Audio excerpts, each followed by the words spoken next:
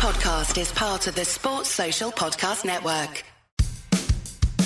What a fantastic goal that is from Derby. Chance for Gabiadini, yes!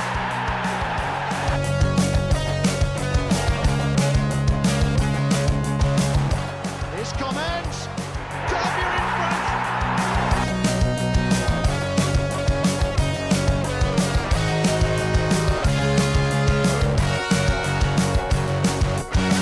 Welcome to the Dogfight, Rams fans. If you didn't already think we were in a full-blown relegation scrap, then I am sure you do now.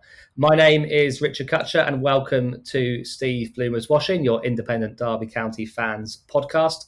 Joining me to dissect the latest last gasp loss and all other goings-on in another turbulent fortnight at Pride Park is Lord Tom Martin of Pessimistshire. How are you, my liege? Very well, sire. Very well. Let's see whether I am actually so pessimistic, and I think the answer will be quite obvious very soon. And ever the optimist, I hope, Sir Anton of Martin. All well, Governor? Yeah, I'm all right, Cutch. I'm not too sure about that opening, but yeah, all good. I'm just trying to put some jovial smiles on your faces in this time, and hopefully our listeners' faces as well. Well, I know plenty of Rams fans, including us three for sure, have been drowning their sorrows this weekend. And as ever, Steve Bloomer's Washing is partnered for the season with Derby Brewing Company, Derby's original craft brewer. So do give those chaps a like or follow on Twitter, Facebook and Instagram. So Derby, I think fair to say, deservedly went down 1-0 to Rotherham on Saturday, ensuring we dropped back into the relegation zone on goal difference. I thought we had defended set pieces relatively well, chaps, throughout that match, but we weren't convincing in the 86th minute when Jamie Lindsay was able to finish from close range. Anton, how bad do we rank that showing in a season full of bad performances? And I thought it didn't quite have the calamity side that Borough away or Blackburn at home did, but there was definitely a severe lack of quality and desire, particularly in that first half and the closing stages. Anton, where does it rank for you? Yeah, I think you've hit the nail on the head, really. It's definitely up there. It's probably not quite as bad as those Middlesbrough and Blackburn performances as an all-round performance, although our attacking play certainly was pretty horrendous, and it was a pretty horrible watch in general as a football game. Defensively, we weren't too bad, especially from crosses and set pieces, which is where Rotherham posed most of their threat. We actually defended those fairly well for the majority of the game up until the 86th minute, as you mentioned. And the real undoing yesterday was the sheer number of free kicks and crosses we did concede. It was mainly the attacking play that was cause for concern. I think we just got kind of tactically outfought by Rotherham in the end, and we didn't look like scoring at all. And Rotherham fully deserved the 1-0 victory. Yeah, I think you're right, Anton, about tactically. I mean, going back to the set pieces, it was bizarre, the amount, both first half and second half, the sheer number of particularly free kicks we gave away kind of just to the side of the penalty box towards the byline was horrendous. And some really, really stupid ones. And it wasn't just one culprit. There was numerous culprits for it. I thought Jason Knight and Graham Shinnie struggled all match to kind of get close and cover the kind of ground that they have done previously. And I thought Rotherham certainly did do a good job on Christian Bielik, either stopping passing channels into him or pressing him extremely quickly when he did get the ball. And as I said, I thought Knight and Shinnie were both pretty anonymous, particularly in that first half. Tom, from what you saw, where do you think it seemed to have gone wrong yesterday? It was a very tepid performance, wasn't it? Like, we looked about 10% off our usual sort of like press. We were a lot slower in the passing and the moving of the ball going forward. I think we had a couple of all right chances going down the right-hand side. I thought Burn looked relatively lively going forward, but it was a relatively lively, not particularly exhilarating. And we were really disappointing yesterday. And Rotherham are a team that we should be beating if we're in there wanting to stay up. And something that really bothers me is that Rooney keeps saying that we're we're not going to be in this at the end of the season. I'm telling you now that we are right bang in this at the moment, and we are desperately in need of points, and we are in desperate problems at the moment, like on and off the field. So it needs to be an improvement on Tuesday against Bournemouth without a doubt. Otherwise, we are going to lose again on Tuesday night. I think some credit does have to go to Rotherham, to be fair, because I thought the midfield battle, which really was the key one yesterday, as you alluded to, Kutch, they dominated, really. They clearly did their homework and identified that Knight and Bielik are the key driving forces in all of our play going forward. And they stuck very close to them all game, and they worked incredibly hard as well, because we all know how much ground Bielik and in particular Knight cover, but every time they got the ball or even got close to the ball, there was a man right on them, and they weren't allowed to start those driving runs, which have been so effective in the last few games. So the midfield battle was definitely lost. I also thought our front three had quite poor games, to be honest. CKR was marshalled very well, in fairness, by their two centre-backs, but Waghorn and Jóźwiak, I thought had poor games. They weren't getting close enough to CKR, so the odd time that CKR was able to bring it down, there wasn't anyone there to lay it off to in support. But they also didn't provide the outlet out wide as well. Given the fact that Rotherham were dominating in the middle, we had to try and kind of make the pitch bigger and use those wide outlets as much as possible, because the only times we did look like creating anything, as Tom mentioned, was down the right hand side through Byrne and the odd time when Buchanan got up. So we had to try and spread the pitch a little bit and utilise those wide options, which Jóźwiak and Waghorn needed to be at the heart of, creating those runs and kind of drawing the Rotherham players out before bringing in Byrne and Buchanan.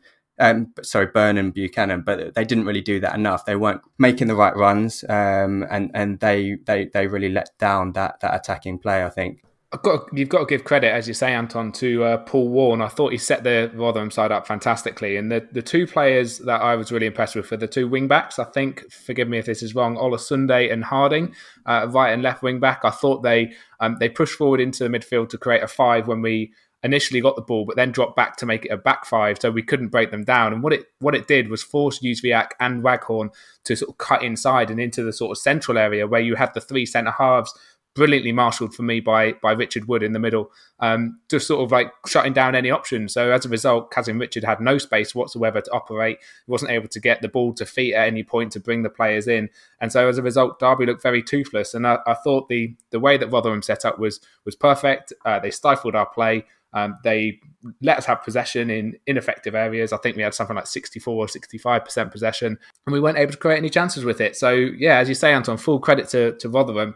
And it's a far cry from the Rotherham that we were looking at in December, where we were really hopeful to go to Rotherham in December and hopefully get the 3 points that we probably would have got at that time, because Rotherham were playing so poorly. So they've really turned things around in a very short space of time. Yeah, I think you're both spot on, particularly regarding the system. And what I found, not necessarily disappointing or surprising, but Wayne Rooney has been quite quick in matches. Well, he doesn't always use his substitutes particularly quickly. I think part of that's down to the fact he hasn't got many options, but he has been quite quick to try and respond to if a system is working well against Derby, to try and adjust to try and beat that. And he has had some success in other games, but he moved to a 4-4-2, I think, quite late in the second half, and it didn't really have the desired effect at all. I thought he maybe could have changed it up at half time, because it was obvious that whatever they were doing was stopping us from playing. And as you mentioned, Tom, if we had 65% possession, it's a bit strange for me to say that I thought our best two players were Matt Clark and Andre Wisdom, because they generally did do a good job until that 86th minute of defending the amount of set pieces we gave away. Clark had a few poor passes in the first half, but he wasn't the only one. And I echo Anton. Jóźwiak's possibly his worst game in a Derby shirt, and Martin Waghorn completely ineffective. Derby did create chances though in that first half. We did create 2 or 3 decent openings in that first half. Buchanan had a very good shot, which was well saved down at his near post. A keeper's near post. Shilly and Jóźwiak both could have done better from chances inside the box, but didn't. But that was about it. Anton, how much of the performance do you think can be put down to various bits of uncertainty around the team? Obviously, unpaid wages is one issue. And of course, the COVID outbreak, I think, is probably a bigger issue. The fact that they only really returned to training, I think it was Wednesday or Thursday, that there was a phased reopening of the training ground, which suggests maybe maximum 2 days of training as a team in preparation for this match. Do you think the wages or the COVID outbreak was a particularly big factor in that performance that we can put it down to? I think both of those things will have had some impacts. A lot was spoken of the wages issue yesterday, but I actually thought that the players didn't seem like they weren't up for it necessarily. There was still plenty of running off the ball and tracking back. I remember the one that stands out in particular was that the Shinnie tracking back when he just sprinted kind of the whole half to keep up with their left winger. So I think the motivation was there. I think the main issue yesterday, outside of the tactical issues that Rotherham brought on, was just the lack of quality on the ball. There were so many misplaced passes that went straight out for a throw-in, so many poor first touches, which probably kind of a couple of factors in that the training issue and COVID outbreak will have been the main factor. You could potentially pin some of that on mental preparation and motivation due to the uncertainty around wages. But I think for me, the COVID outbreak and lack of training, lack of match sharpness, having not played for a couple of weeks is probably the main factor. We will see on Tuesday and Saturday next week to see if we can recover and bounce back. And hopefully the quality is much better, having got a few days on the training ground, 90 minutes under the belt, and hopefully we'll see the Derby of old. I think you could also add into that, not only is the COVID and the wages issue maybe playing on players' minds, I think you can also add in the quality of the Pride Park pitch. And this isn't Derby's fault. It seems to be right the way up and down the country. Like every single club has an issue with the quality of their playing surface. It's difficult to get the ball down and to actually play some quick, zippy football. And that's what we kind of tried to do, like passing the ball around. But there were times when you saw the ball being passed from one side of the pitch to the next or into the middle, and the ball just bobbles and bounces all over the place, and it just makes you take an extra touch. And because you take that extra touch, you just slow everything down. And the one that really stuck out for me was, I think Juzwiak had it in the middle, and he could have maybe played the simple pass to Byrne, but he went for the ambitious one to Waghorn. It came off. Byrne made the little run on the inside. But when Waghorn needed to release him slightly earlier, and although the ball did get to Byrne and we put a cross into the box, you could see that Waghorn stood still and was like, oh my God, what's going to happen with this ball? It's a complete minefield. And that was after maybe 15 or 20 minutes. So I think the pitch is also having an issue with the style of play that we're trying to play. But I do think as well, the issues with COVID and the issues around the takeover and wages. I mean, nobody wants to go to work and not get paid for it, regardless of how much you earn. It does have an impact in some way. And even if it doesn't affect everybody, it will affect some of those players in there because they're essentially playing for free because you haven't been paid. So yeah, there's a lot of things I think going on off the pitch which are affecting us, but there's still no excuse. We still need to be putting in better quality performances than what we did yesterday. Yeah, the point you make about the pitch is a really good one, Tom. So I think there's no doubt that will have helped Rotherham yesterday because the style of their play is much more suited to that kind of more direct play, and that they have less reliance on a good pitch. So that's definitely a good point to make. What's quite concerning is our general home form really this season. I think the pitch probably does play a little bit of a part in that. The fans obviously play a big part in that, but at the same time, every club is in the same boat this season. Every club is playing a large number of games. No one has fans in the ground, so it's something that we do have to look at. There are a whole number of factors to do with that, but 7 points in 12 at home this season is not good enough, and that needs to improve if we're going to get out of this relegation dogfight. Yeah, absolutely. And I think maybe one of the saving graces about the fact that our form against the teams around us has been so poor is I'm pretty sure almost all of those games have been at home when our away form is much better. So we still have a lot of those teams to play away where maybe we could be expecting to pick up more points. It will be vital to pick up points against the teams around us if we are going to stay up. Just lastly on the wages point, I just want to make one short point about that. There seems to be some confusion when people question whether the wages and unpaid wages had an impact. Ed Dawes even said on BBC Radio Derby on Saturday that it was slanderous to suggest the unpaid wages would have an impact on the players. I think that's not correct in my opinion. When I say that wages might have an impact on players' performance, it's not because I think they go out there deliberately not putting the effort in and deliberately not running kind of the same amount they would run normally for Derby County. It's because with anyone, uncertainty outside of your work life or connected to your work life will have an impact on your performance, whether you're a sports person or working in any other area. So I think it's perfectly valid to question whether unpaid wages is impacting players' performance. And Wayne Rooney even mentioned it himself in his press conference on Friday regarding performances in training. So I think it is one that needs to be discussed. Well, as ever, we're always keen to hear our listeners' views. And so we put out a poll on Saturday, a rather upsetting poll that we had to put out on Saturday evening, asking whether you thought the Rams would have enough to stay up. 58% of those who voted said no, we will not stay up. So quite a bleak feeling amongst Derby fans. And there were a few comments coming in as well. Regular listener Rob put it down to the coaching staff, saying, as soon as we chose to give the reins to 50% of the managerial team that got us here in the first place, we were done for. East Anglian Rams said, sadly, it seems a perfect storm of events that lead to the eventual demise and falling through the trapdoor. The next 2 weeks is essential. We need players willing to scrap to stay in this division. I think Tom's echoed some of those sentiments in the past. And Leo Hughes, not very likely if we don't solve the magnitude of the pitch issues. Players aren't going to fight for a survival if they're not getting paid. And lastly, on a more positive note, just a Derby fan, interestingly named Wear a Mask and Wash Your Hands, said touch and go, but I think we'll scrape it. So aside from the interesting choice of name by someone's parents, Tom, are you agreeing with Rob, East Anglian and Leo that Derby are indeed on the way down, or are you more of a wear a mask and wash your hands kind of guy?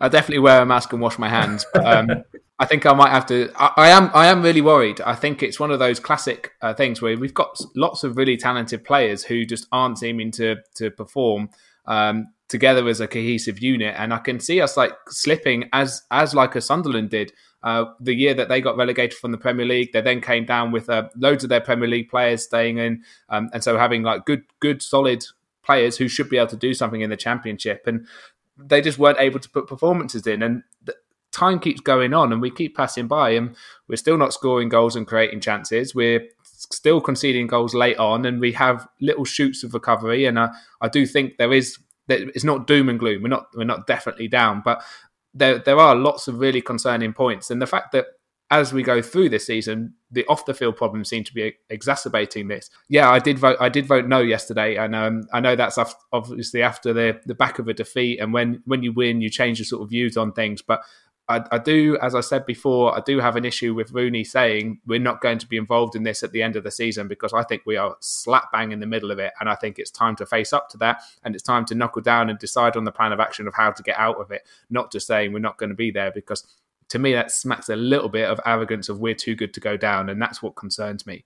I agree with those comments about Rooney, Tom, that you can't kind of definitively say we're not going to be in there, because there's no doubt that we are in there at the moment. I am a little bit more optimistic than you and some of our listeners as well. I think the odds are still marginally in our favour towards staying up rather than going down. Performances, putting yesterday aside, have certainly improved since Rooney has been at the helm, and over the last 5 or 6 games, excluding yesterday, we've been the better side. And if we continue to perform in that way over the course of the second half of the season, I've got no doubt that we will pick up enough points and enough victories to have enough in us. The one concern that I have is that we don't have a huge amount of squad depth at the moment. The first team that we're putting out at the moment, I think, is good enough, and I think should have enough about them to stay up, as long as we're sure that we're in a dogfight and we don't get complacent. But an injury to 2 or 3 of our first team, especially to key players like Bielik or Knight or Matt Clark or CKR, an injury to a couple of those two, and we don't have a huge number of options. We saw our bench yesterday. It wasn't very strong at all. And I do have some concerns that with the condensed schedule in the second half of the season, if we don't bring in any strength in depth during the rest of January, which at the moment we'll come on to looks unlikely given the takeover situation at the moment, it's down to whether we can keep our first team fit and out of injury. The pessimist in it would say we haven't scored this year, and we haven't looked like scoring since the 30th minute of the Sheffield Wednesday game. And yes, there are reasons for that. But actually, the optimist backing that, and why I understand what you're saying, Anton, is how good were we for the first 25, 30 minutes against Sheffield Wednesday? And that's the quality of performance we know we can put in. And if we play like that, that's when we all stay up. But we've done that over 30 minutes or 35 minutes in a game, and we haven't done that for long enough, apart from once this season, or maybe twice, I'd say, Birmingham and Swansea. And so the capability of putting those performances is there. It's just the consistency of doing it. And unless we start to put together a little run of things and a little run of consistent performances, that's where I think we're going to struggle. So I totally get the optimism, and I support that, and I really hope that's what's going to come. But too many times we've seen the negative side of this Derby side so far this year. Well, yeah, that's exactly what I was going to end this first half of the pod on, to be honest, was that, the last time I was on the pod, which seems like a long time ago now, was post the Birmingham City game. And, it's a very different tone, not just amongst all of us, but amongst our listeners and on Twitter as well, because it was such a good performance. But as you say, Tom, we haven't scored since that match. We've lost all three, two to teams in and around us in Rotherham and Sheffield Wednesday, and one to non-league Chorley, and of course, there's mitigating circumstances there. But, I know it's a bit of a cop-out, but for me, if we can put in more Burnham-type performances than Rotherham-style ones, then I think we have a good chance of finishing above those immediately around us. And there's COVID aside and unpaid wages aside, I think we are capable of doing that. As Anton said, if we avoid major injuries, I think we'll just have enough. But I wouldn't be backing us in the betting markets. Let's put it that way. Well, in the second half, we will discuss Wayne Rooney's appointment on a 2.5-year contract, the continuing uncertainty and lack of information concerning the takeover, potential outgoings, and one Richard Keogh and a potential return to the Championship.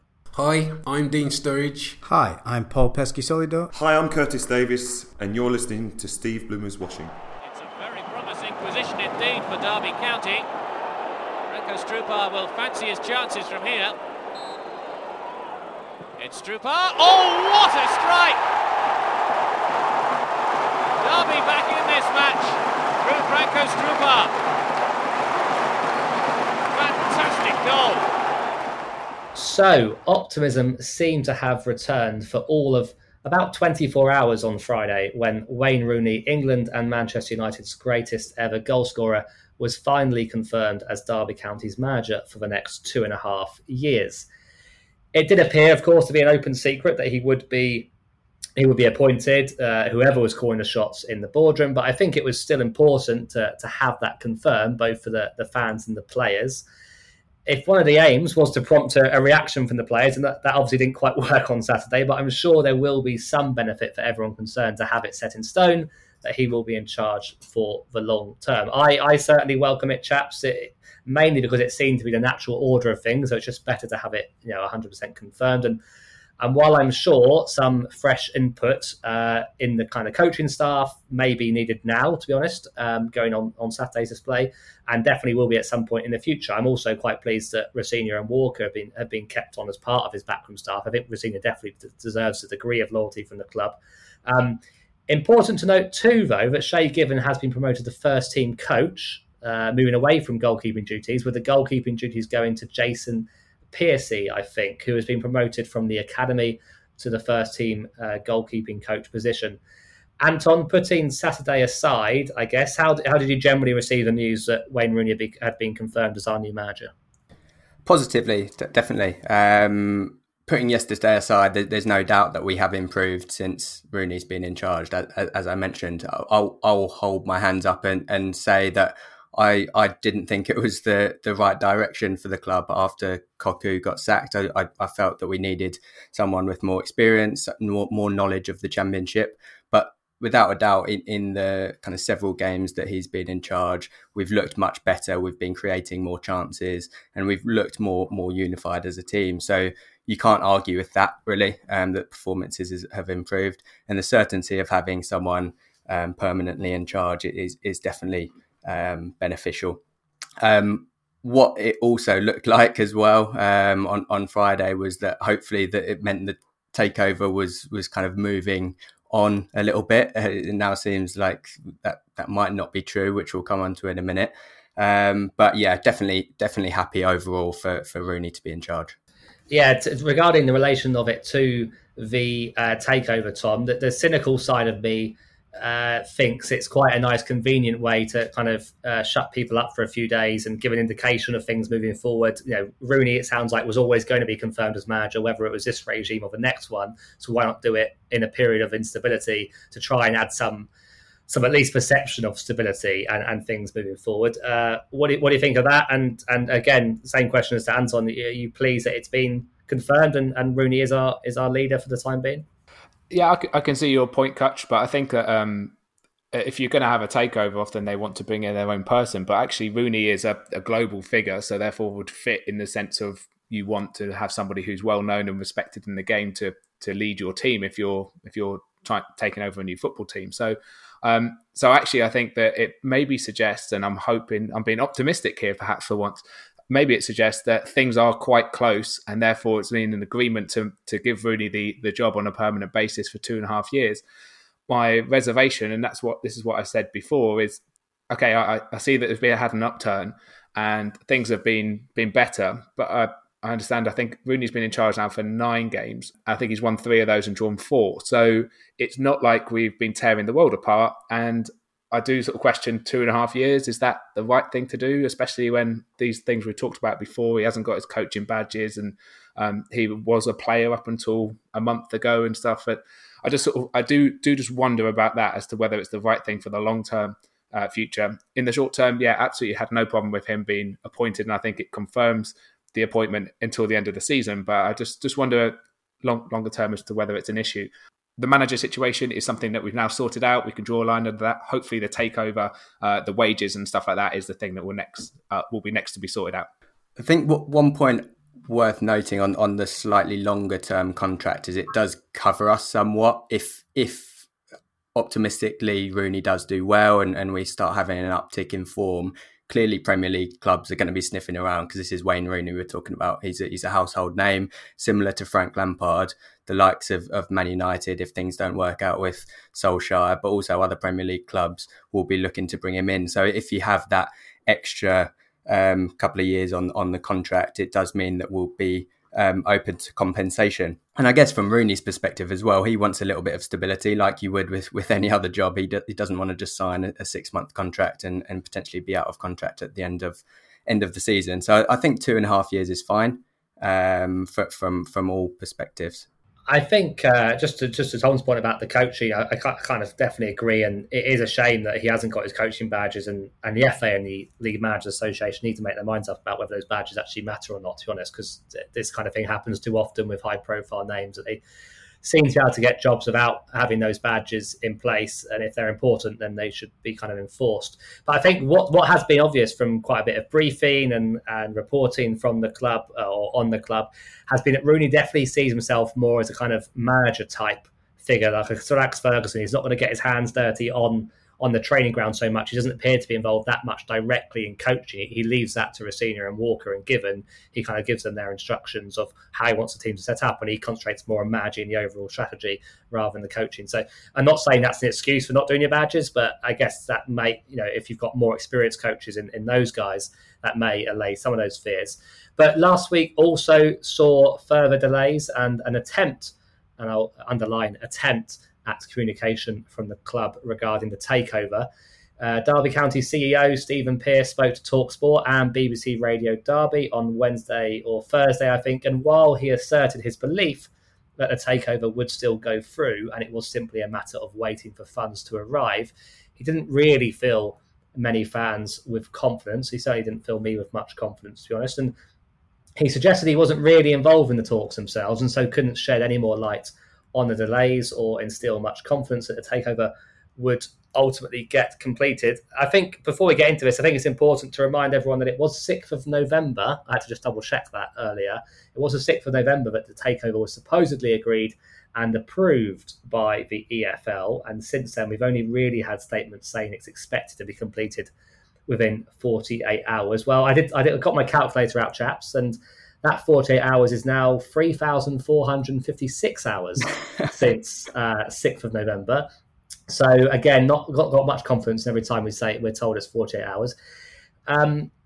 It doesn't exactly fill you with hope that it will be completed in time for any meaningful dip into the transfer market this month. And going back to, Tom, what you were saying about Wayne Rooney constantly telling us that we're not going to be involved in this come the end of the season, they won't be anywhere near relegation.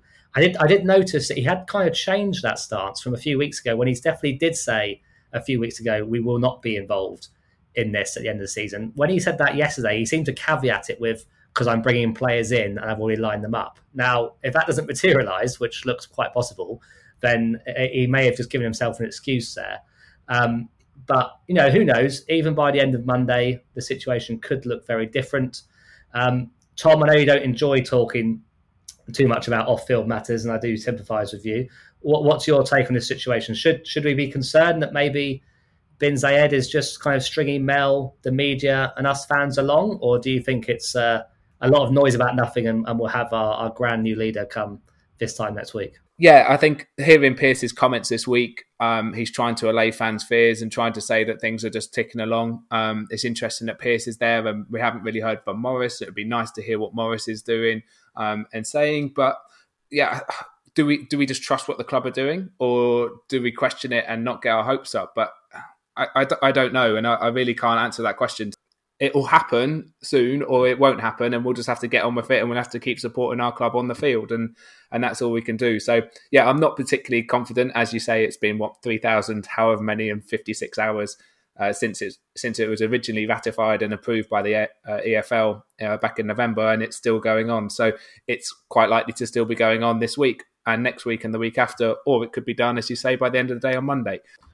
Yeah, and that's the thing, Anton, isn't it? Because unless we're actually in the know ourselves, which I can quite categorically say that we are not, but all of this is just purely speculation. Obviously, some journalists have a bit more access, more off-the-record access, but most of those stories that have come out from what I can tell has been briefed by the club have still always been, it's happened imminently, and it hasn't happened imminently, unless they have a very different definition of what imminently is than what I think most people do. Does this just bore you, Anton? Does it worry you? Kind of, do you track every moment that this goes on? How do you react to this situation? Because I am thoroughly bored of it, to be honest. And while it's worrying, I'm kind of also not letting myself let it dominate every second of my brain. Yeah, absolutely. The point I was going to make was what you just mentioned, really, that it is purely speculation at the moment. So I try not to read too much into it. I do have a bit of sympathy for Pearce, to be honest, because his hands are probably tied in terms of what he's allowed to reveal to the public and the media. So I'm not sure how much we can read into that. We can only base our opinions on the facts, which are pretty limited at the moment. We know that the club is still quite positive about everything, although they haven't revealed too much. The fact that they're remaining positive and the noise, even though it's limited, it is positive, it is good. We know that taking over a football club is very complicated. It doesn't just happen overnight. So it's no great surprise that it's rumbled on a little bit. The one slight concern is the kind of lack of noise from the takeover side, really, because it does have a few similarities to what happened with Newcastle. I mean, just some simple reassurance from that side would be very nice for the fans. What we saw with the Newcastle takeover, the failed takeover, I should say, is that there were a lot of positive noises from both sides in the initial exchanges, and then things went very silent for a couple of months, and then it just kind of completely fell off the radar. I mean, the blame there was put on Mike Ashley because apparently he was moving the goalposts, which I wouldn't put past Mike Ashley, to be honest. But then again, it could have been kind of events on both sides which caused deals to fall down, and the lack of reassurance from Bin Zayed is a little bit concerning, but hopefully it's just due to the fact that it's a complex takeover, and I mean any club is complex to take over, but the fact that we've had so many off the field goings on, even in the last couple of months, with kind of EFL investigations and appeals, and then the multiple loans that we appear to have got from MSD, which obviously affects the value, but also brings a third party into it. Hopefully it's just ironing out all of those details. I don't want to speculate too much because, as you say, we're not in the know and we don't know too much about it.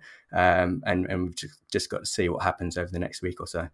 There was an interesting article in The Athletic, which, Kutch, I know you're going to come on to, so I won't say too much on it at this time. But in terms of positivity, there's been a potential offer from a former shareholder, and Morris has politely declined it. So if he's declining that, he's obviously confident of getting the investment that he wants, and therefore is confident the takeover is on its way. So that would be maybe a positive reading into that. But again, as Anton said there's lots of things to go through, and it's obviously a big challenge for everyone at the club and involved in the takeover at the moment.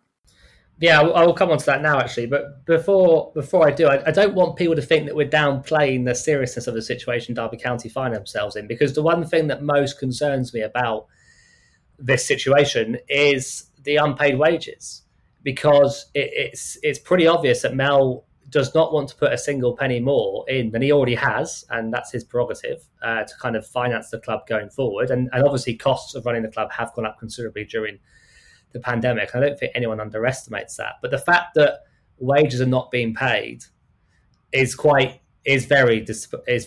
concerning, because that shows to me that he is desperate to get out. And if the investment isn't forthcoming, and we'll come on to the separate offer in a second, then where does that, let's say that the deal does collapse, where does that leave Mel then? Will he continue to bankroll the club until a new buyer is found, or do we face the worst, which is administration?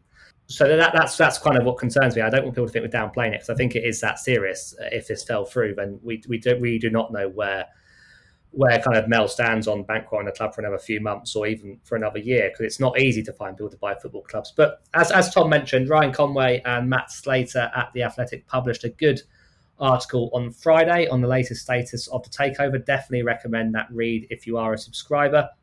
And towards the end of that piece, there was an intriguing paragraph suggesting that, quote, at least one former shareholder, end quote, had offered Mel Morris financial assistance to stave off administration, and even suggested they could rally other investors who could even buy the club. Now, avoiding a prolonged and another uninformed game of Guess Who, obviously a couple of names spring to mind. Peter Gadsby, long connected to the club, and of course saved Derby from the brink with a leading local consortium to take control of Derby from the Three Amigos around 15 years or so ago. And I think Adam Pearson is worth a mention, of course. He was a shareholder at one point, and even Andy Appleby and Tom Glick, the latter, of course, currently at Man City. I think they're all names that could be chucked into the frame of qualifying for that statement by Ryan Conway and Matt Slater, although we have zero information to suggest they are at all interested. Just briefly, Tom, and again, big if, there was the possibility of a more locally led rescue of Derby County, even if it meant not getting the huge firepower that would come from a potential foreign investor, would you take that situation to the return to someone like a Peter Gadsby, or just another type, another Mel Morris type, who's a more locally made businessman? I think it's really important that football clubs are run properly, and I think that Derby over the last few years under Mel sometimes haven't. We've overspent, and that's maybe why we find ourselves in that position. So yeah, I have absolutely no problem with who the owners are, as long as they can support the club and they keep the club on a stable footing. They provide the football at a reasonable price for the fans, and we're able to go and see it when we can in the future. So yeah, I don't care who runs it. It could be Mickey Mouse for all I care, as long as it's run properly and effectively. So yeah, I'm more than happy for local people to run it. Well, some people would say that we've been a bit of a Mickey Mouse club for the last few years, so maybe it will be Mickey Mouse, but it would continue the theme.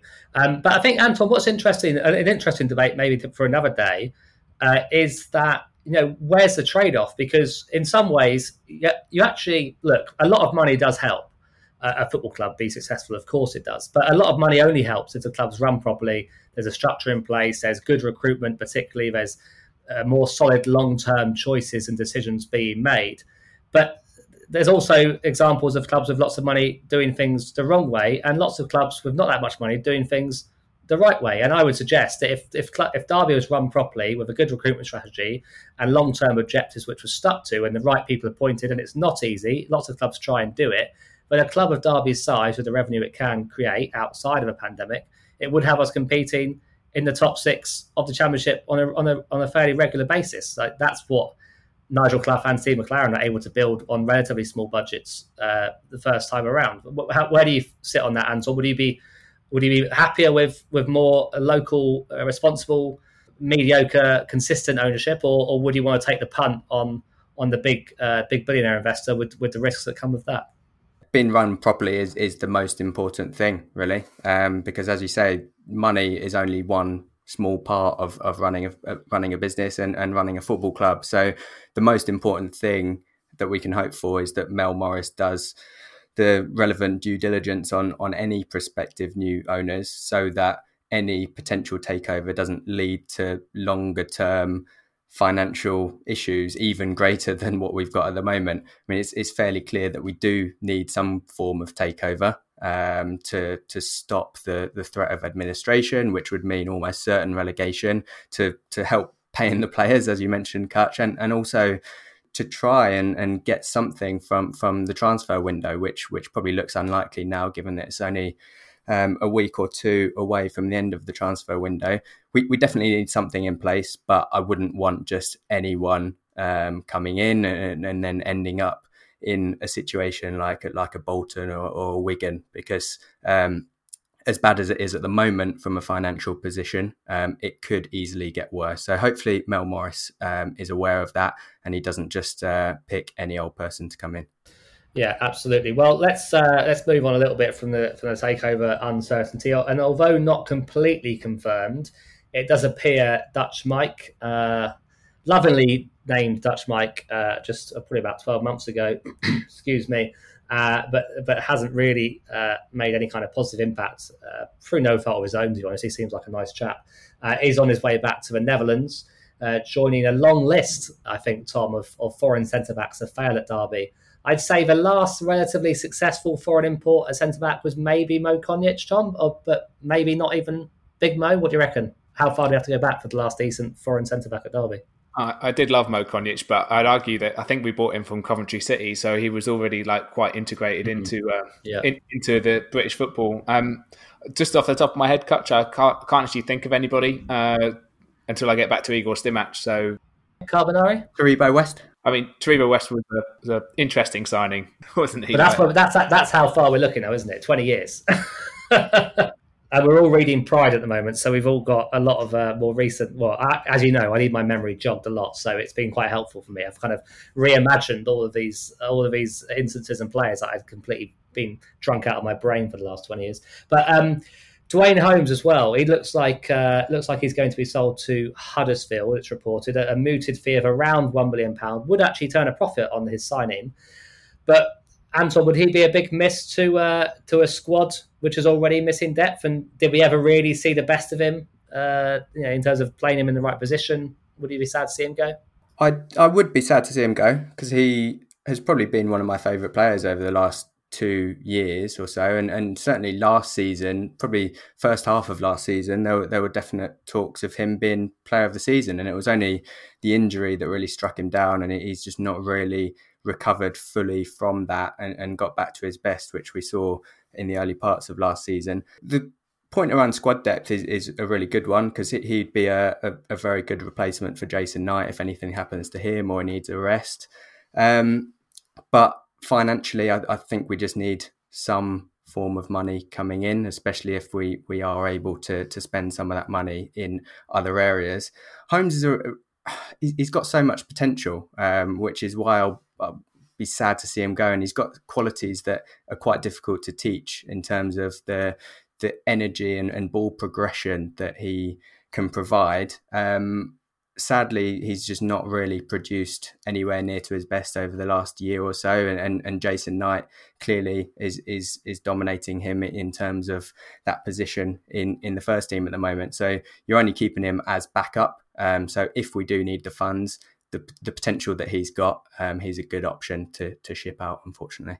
Do we know what Dwayne Holmes' best position is? Is it on the wide right? Probably not, because he's not a great crosser of the ball and he doesn't have that sort of ability to necessarily get past the man and put the ball in like you need to. Is it in the centre of the park? Again, probably not, because does he thread a through ball or have a final pass, which is a killer ball that you need to have in that central midfield spot? So yeah, I think he is certainly a backup player at the moment. He had a fantastic half of the season last year. I really like him as well, similar to you, Anton. I think there's a great energy and buzz about him. But if we need the money to bring in a couple of loan signings or a couple of other signings that would help improve the first team in places that we really need, then I think he's one that's unfortunately going to have to be sold. And I wish him all the best if it does end up that he ends up going to Huddersfield for around £1 million. Yeah, I think you're right. In terms of the funding, might be useful in other areas where we are quite. I don't know if blessed is the right word because we're third bottom of the league, but we do have decent options in central midfield. So it is probably one area where we can afford to let someone go. Although of course he has got talent, but for me there's been more games, particularly in the last year. There've been more games where he's been pretty crap in terms of giving the ball away too often, making poor decisions on the ball, poor finishing in the box, than there were games where he really had an impact. But when he did have an impact, you could see there's a real player there who can be very effective in this division. So, good luck to him. Seems like a really nice chap, and wish him the best if it is at Huddersfield. Now, Tom, the big one, Richard Keezy, the big man, heading back to the Championship, apparently, according to reports. Now, never say never in football, but presumably he's not heading back to Pride Park. Where do you think he might end up? He's previously had spells at Bristol City, and he had a couple of seasons. I think he was captain at Coventry City before we signed him. From what you've seen, Tom, I know you do keep an eye on lower leagues. Could he still do a job in the Championship, bearing in mind his form for MK Dons the last few months? Yeah, I think so. He's been an important part of that MK Dons defence, and I remember, in fact, watched him in the FA Cup third round. I thought he was excellent against Burnley and Premier League side, and put that real sort of classic Keogh performance in, chucking himself in front of shots and blocking them away. He did get himself sent off for a ridiculous handball, which then got overturned by VAR because it wasn't handball. It was really unfortunate. So yeah, I think he could, and I think. You sort of answered it already, Kutch. I think Coventry City would be the Championship club in the question if we got a takeover this week and then Mel Morris was no longer at the club, perhaps. There's clearly been a breakdown of relationship, I'm guessing, in the fact that he was sacked, having been so close to Mel. So I don't think he'd come back to Derby at this time. But yeah, who knows? And I think Coventry City, and I think, yes, it's a good opportunity for him if that's where he ends up going to.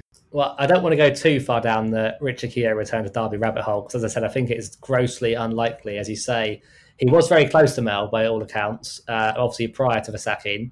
Obviously, Steve McLaren knows him very well. So there is that connection. I'm not saying it's going to happen at all, but Anton, if we had the funds available and the deal was right, would you take him back? I mean, from a purely footballing perspective, probably, because I think we're certainly short at centre-back. Wisdom and Clark have been doing a great job, Clark in particular. But if either of those were to get injured, we're struggling, to be honest. So from a footballing perspective, I think he'd improve certainly the squad depth, but probably the first team as well, because he'd fit in quite nicely to the style of play. I think there's the danger of just going back to what we had last year and opening up many of the wounds that we've kind of tried to heal over the last year or so. I definitely can't see it happening, just due to the relationship that kind of ensued after the crash incident last year. So I don't think it's even on the table.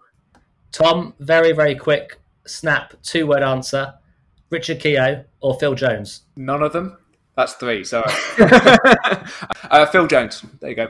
Okay, there you go. Well, that's the nonsense. That's the nonsense. Not quite finished yet, but the nonsense is almost over. But we do have time for some more nonsense trivia from Tom Martin to sign us off with, as ever. Tom, what have you got in store for us? Oh, we've gone back to the old school. We're going back to Who Am I? Are there any left? Yeah, there are quite a few. I've researched, and I think Derby have had 6,725 players. So, yeah, I've got a good one, I think, for you. In fact, I'm going to have to give credit to my girlfriend for this one. She came up with it. So I was going to get her on the pod and tell her to answer the questions, but she chickened out of that one. So clue number 1, nice and broad. I was born in 1985. Catch. Richard Keogh. It's good, but it's not the one. Yeah, right age. I will go Miles Addison. Incorrect. Clue number 2. I was managed by Steve McLaren. Anton Johnstead. Johnstead? No, that's incorrect. All right, I have my guess now. Go on. Gareth Roberts. Also incorrect, Hutch. During my time at Derby County, I scored 6 goals. I think he's a bit older than this, actually, but John Eustace. It's a good guess, but it's not quite the right one. Clue number 4. I've had 2 spells at my boyhood club. Clutch. Jake Buxton. It's good. It's just been sacked by Burton. It's not right, though. Next clue. I have close family at one of my former clubs. And by close family, I mean very close family. He's obviously got a brother at one of his... No. Next clue. I was the youngest player to represent my country. Cutch. Simon Dawkins. Good guess. Not right. Who's Simon Dawkins' brother? I don't know. Here you go. Derby County were the last club that I played for. So he retired at Derby. But he must have gone somewhere else in between. He found the McLaren. He scored 6 goals. He retired at Derby by the sounds of it. The boyhood club is Everton. That does not help. Cutch. Wayne Rooney. Yes! Wayne Rooney. Oh, was it? So I was thinking of Rooney when you said about the brother, because I was thinking about, is it John Rooney who's playing... John Rooney does play professional football. I think he's at Stockport. Actually, Kai Rooney, Wayne Rooney's son, signed for Man United in November or December. You might have seen that. Yeah, he did. Yeah, well done, Tom. Well done, Ali. Yeah, very good. Yeah, well, that is another win for me. I don't know if I deserve a win, but Let's call it a draw. No, I did get it. I definitely beat you. Well, that's all. Yeah, thanks for that, Tom. Very much appreciated. That is all from Steve Bloomer's Washing this time out. If you made it to the end, then we do appreciate you. And please do remember to chuck us a like or follow on all the usual social media channels. And make sure you are subscribed on your podcast app of choice as well. But for now, Tom, thank you very much. All the best. And Anton, be seeing you again soon, I hope. Yeah, fairly low bar with the quiz, but pleasure as always. And it's goodbye from me. Goodbye.